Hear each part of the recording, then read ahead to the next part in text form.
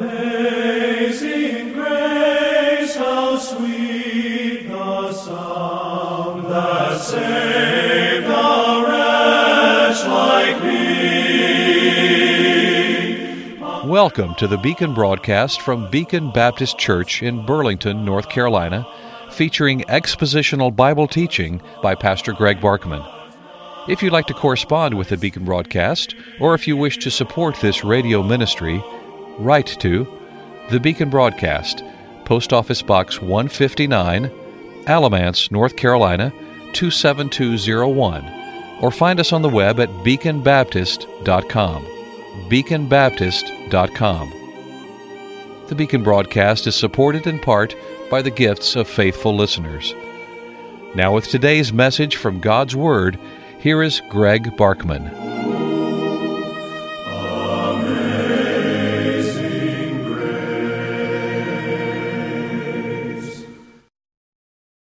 We have one more list to cover.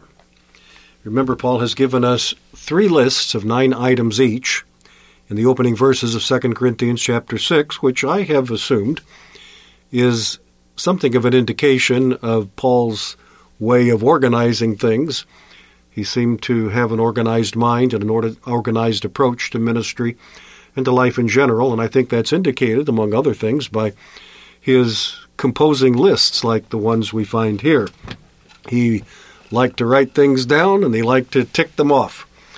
And so he shows us what are 9 things that constituted the hardships that he endured as a minister of the Lord Jesus Christ, and indicates that anybody who serves the Lord can expect to endure some of the things on his list, similar things to those on his list, though no one will have the identical list that he does.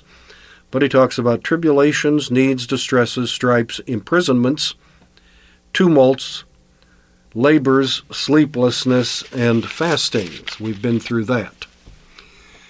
And then he comes to a second list of 9 items, which are the qualities and attributes that we need in order to overcome these obstacles and in order to develop a fruitful Christian life in spite of the obstacles, and they are purity, knowledge, long-suffering, kindness, the Holy Spirit, sincere love, the word of truth, the power of God, and the armor of righteousness on the right hand and on the left.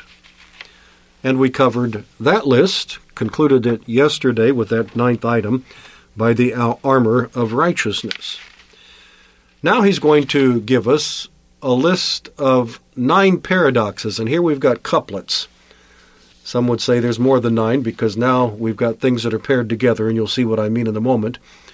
But they are 9 paradoxes of ministry, and of course a paradox is a comparison of 2 things that at first don't seem to be compatible, but upon closer examination, that's exactly what they prove to be. And so we will look at those in just a moment, or at least take our first glance at those in a moment, and then we're going to actually go back and address the second list for the remainder of the broadcast today. But I pause first to welcome you to the Wednesday, February 15 edition of the Beacon broadcast.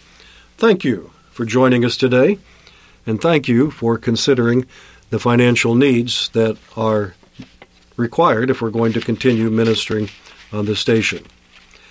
All right, he ended up with the armor of righteousness on the right hand and on the left, and then in verse 8 he said, by honor and dishonor. You see what I'm talking about? Paradox. How can we serve the Lord by honor and dishonor? Those 2 things don't seem to go together. But that's just the first of this whole list of paradoxes. He goes on to say, by evil report and good report, as deceivers and yet true, as unknown and yet well known, as dying and behold we live, as chastened and yet not killed, as sorrowful yet always rejoicing, as poor yet making many rich, as having nothing and yet possessing all things. Now this is an interesting list, fascinating to me. I found the first 2 lists very interesting and helpful, but I think this third list is probably the most helpful at all because it forces us to wrestle with some things that it on the surface just don't seem to be possible. And yet we know that nothing in God's Word is a mistake. Nothing is improperly stated. There's truth there. Our Lord used paradoxes many times. In fact, the whole Bible does. Think of some of the Proverbs of Solomon. We read on the one hand to don't answer a fool according to his folly, and then turn right around and say, answer a fool according to his folly. Is that a contradiction? No, that's a paradox. You have to think it through. There are certain situations where it would be better just not to answer. Just let it lie, leave it alone. Have you learned how to do that? Some people don't seem to be able to cultivate the ability to keep their mouth shut. They've always got to say something, always got to respond, always got to retort. No. Sometimes people say foolish things, and the best thing to do is just to leave it alone. But there are other times when we need to answer a fool according to his folly, that is, in such a way that it will expose his folly. Help him if he's helpable. And of course the question is, how do we know when to do one and how do we know when to do the other? And that requires wisdom. It requires spiritual direction from God. So on the one hand, you've got people who don't seem to ever be able to bite their lip and not say something. They've got to retort to everything that comes along. You know people like that. Maybe you are one of them, or maybe you have been one, but by the grace of God, you are learning to be different. And then there are people who are quiet in every situation, and they never speak up. They never speak a word of truth. They never challenge anyone in their wrong thinking. They never answer a fool according to his folly. And actually, the Bible tells us that we should do both. Sometimes don't, sometimes do. That's a paradox. You find paradoxes like that through the Bible, and that forces us to think things through more carefully and to come to a better understanding of truth. And we're getting to one of those lists of paradoxes. But before we get there, I want to go back to the list of qualities that we must have in order to serve the Lord successfully and talk about how to develop these spiritual graces. What are they again?